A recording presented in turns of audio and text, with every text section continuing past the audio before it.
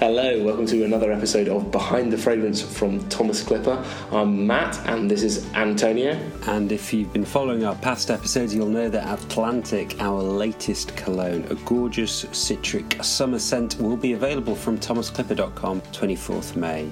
In this episode, we wanted to celebrate the inspiration behind Atlantic, and that is our creative director, Stu. He's an inspiring hulk of a man. Beautiful flowing locks, and sorry, Stu. No, the real inspiration behind Atlantic is the stunning and enormous and beautiful Atlantic Ocean. So in this episode, we're going to go on a little bit of a travelogue. So holiday, eat your heart out, and share our favourite Atlantic-based escapes. So Tony, let's start with you. My Atlantic-based spot is going to be Cornwall. So when we were looking for inspiration for the cologne, only £90 from thomasclipper.com from next week, we realised just how enormous the Atlantic is and how it ties together so many different terrains and cultures. And of course Cornwall, though it probably doesn't immediately, maybe it does leap into the imagination, my geography was always poor, but is, technically one of them. I never actually went to Cornwall until my 20s, and with my slightly diverse ancestry covering Mexico, Guatemala, Ireland, America, and living in a few different countries, as a family we slightly shunned UK holiday hotspots growing up. However, over the last years, my wife and I have developed a couple of favourite spots around Cornwall. So one's around the Polzeath Beach area on the north part of Cornwall, just across from Padstow of Rick Stein fame, and is near to the Camel Estuary, from where the Doombar beer comes from, and apparently the tale of sailors hitting the seabed or the riverbed actually, as it would. As the tide would go in and then get trapped and swept away by the mermaids, or so they say. But it's an absolutely stunning landscape, particularly around the St Endinox church area, which it has like this tiny little priest where the vicar has to be lofted down each year so that they can say just one sermon a year to keep it going. I believe actually technically to take their tithes. Sort of like Tom Cruise in Mission Impossible. Don't be blasphemous, Matt. And then we love, across the other side of Cornwall, the gorgeous little fishing village of Muzzle, spelt Mousehole, which is not a million miles away from the bustling St Ives, and it's such an amazing, quaint and picturesque village, and you can just while away the hours by the dock watching the tide go in and out. Very, very evocative, Antonio. Very nice. Something nice about Cornwall as well, if you're thinking of charging out and exploring the British Atlantic coast, is that you can actually get there by Pullman. And here's an interesting fun fact: it's the last high-speed Pullman dining car that can take you out to Cornwall from London. And we've done that trip, my wife and I, and it's brilliant. You sort of watch the sunset as you're having a proper three-course meal with real cutlery and real plates. I know that doesn't sound that exciting, but on a train for some reason it is very exciting. So anyway, there you are. That's how we'd recommend getting out for your Cornish adventure. But that's not my choice. A train is not my choice this time. It's going to be the city that perhaps defines the other side of the Atlantic. A city with world renown. A city that's shaped global culture and national politics, and I'm of course talking about Ocean City, New Jersey, on the Jersey Shore. I'm not talking about Ocean City. Ocean City is brilliant. I'm not talking about Ocean City. I'm talking about New York. So when we're sort of putting this together, Stu's choice, no spoilers, but is an iconic sort of coastal location, somewhere you really go to make the most of the sea. Tony's choice, of course, is a countryside location on the sea, and to carry on the theme of city, coast, and country that we started with our Unite fragrance collection. I've got to choose the city on the Atlantic, which is New York.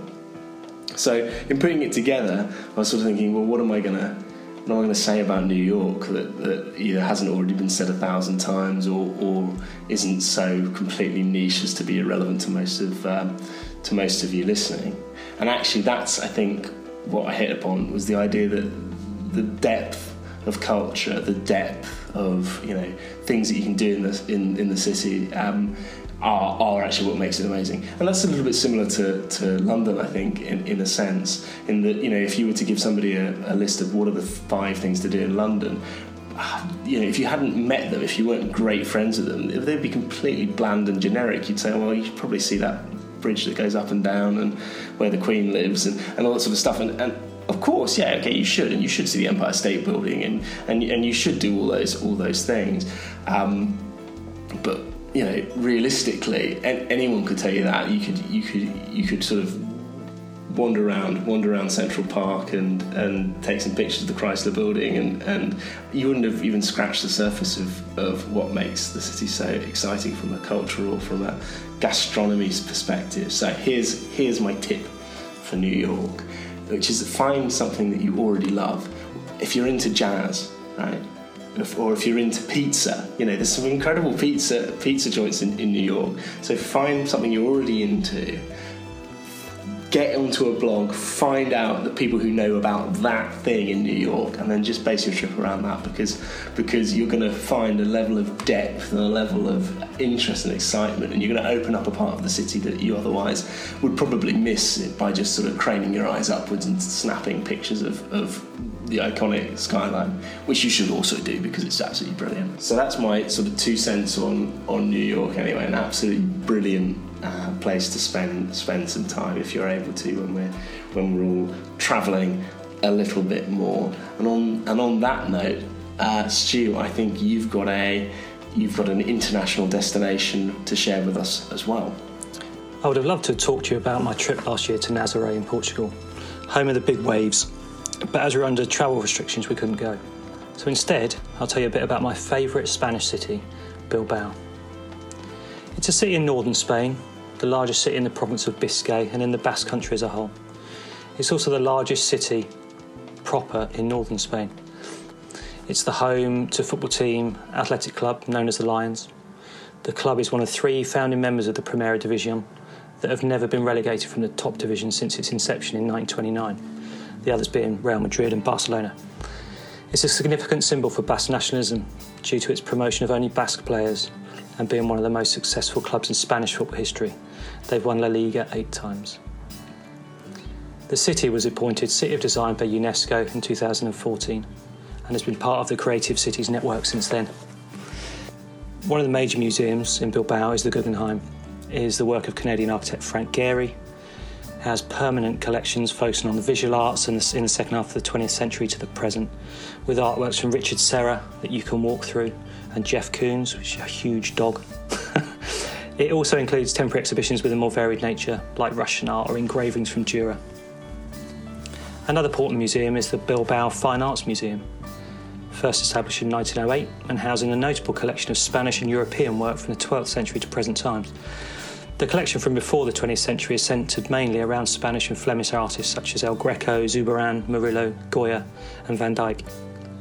It has an eye-catching collection of avant-garde pop from the post-impressionism of Gauguin to pop art and the expressionism of Francis Bacon. It also has a funicular train. It links downtown Bilbao with the recreational area at the summit of the nearby Artzanda mountain, which has a park, several restaurants, a hotel, a sports complex and superb views of the city. The ride down is pretty hairy, although I still recommend that you sit at the front. We visited some fantastic restaurants when we were there, but the top 2 have to be El Huevo Frito and Burton.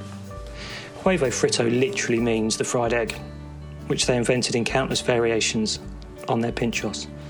If you don't know what a pinchos is, it's a portion of food on a bread or held with a toothpick that you can eat in 1 or 2 bites without the need for cutlery. And in Burton, they bring you a beer with every tapas. Let's just leave it at that. On a similar note, I mean, I know I've already had my city on the sea, but Lisbon should probably be on this list somewhere. This list should be hundreds and hundreds of places realistically, so we probably shouldn't just bang on. But yeah, Lisbon's a definite contender. Maybe I should have done that instead of New York. Write in, tell us what you think. Well, guys, Michael Paling, eat your heart out. For you listeners out there and fans of Only Connect, there is a hidden message and link in this podcast. So if you get the link, email it to me at antonio@thomasclipper.com with the link. And if you're right, and if you're the first person to email correctly, then we'll send you off a free Atlantic cologne. First one right. Oh, how exciting. I don't even know what it is. Am I allowed to enter? I presume I'm not allowed to enter. Anyway, on that happy note, we should leave you. We've got lots to do around the launch still. We're hoping to actually send out the Kickstarter rewards in the next day or two, which means you should be receiving them really, really soon. Until next time, I've been Antonio. I've been Stu. And I've been Matt. And this has been Behind the Fragrance from Thomas Chipper. Chipper? I don't even know the name of the company. Gosh. This has been Behind the Fragrance from Thomas Clipper, which is the name of our company. See you next week.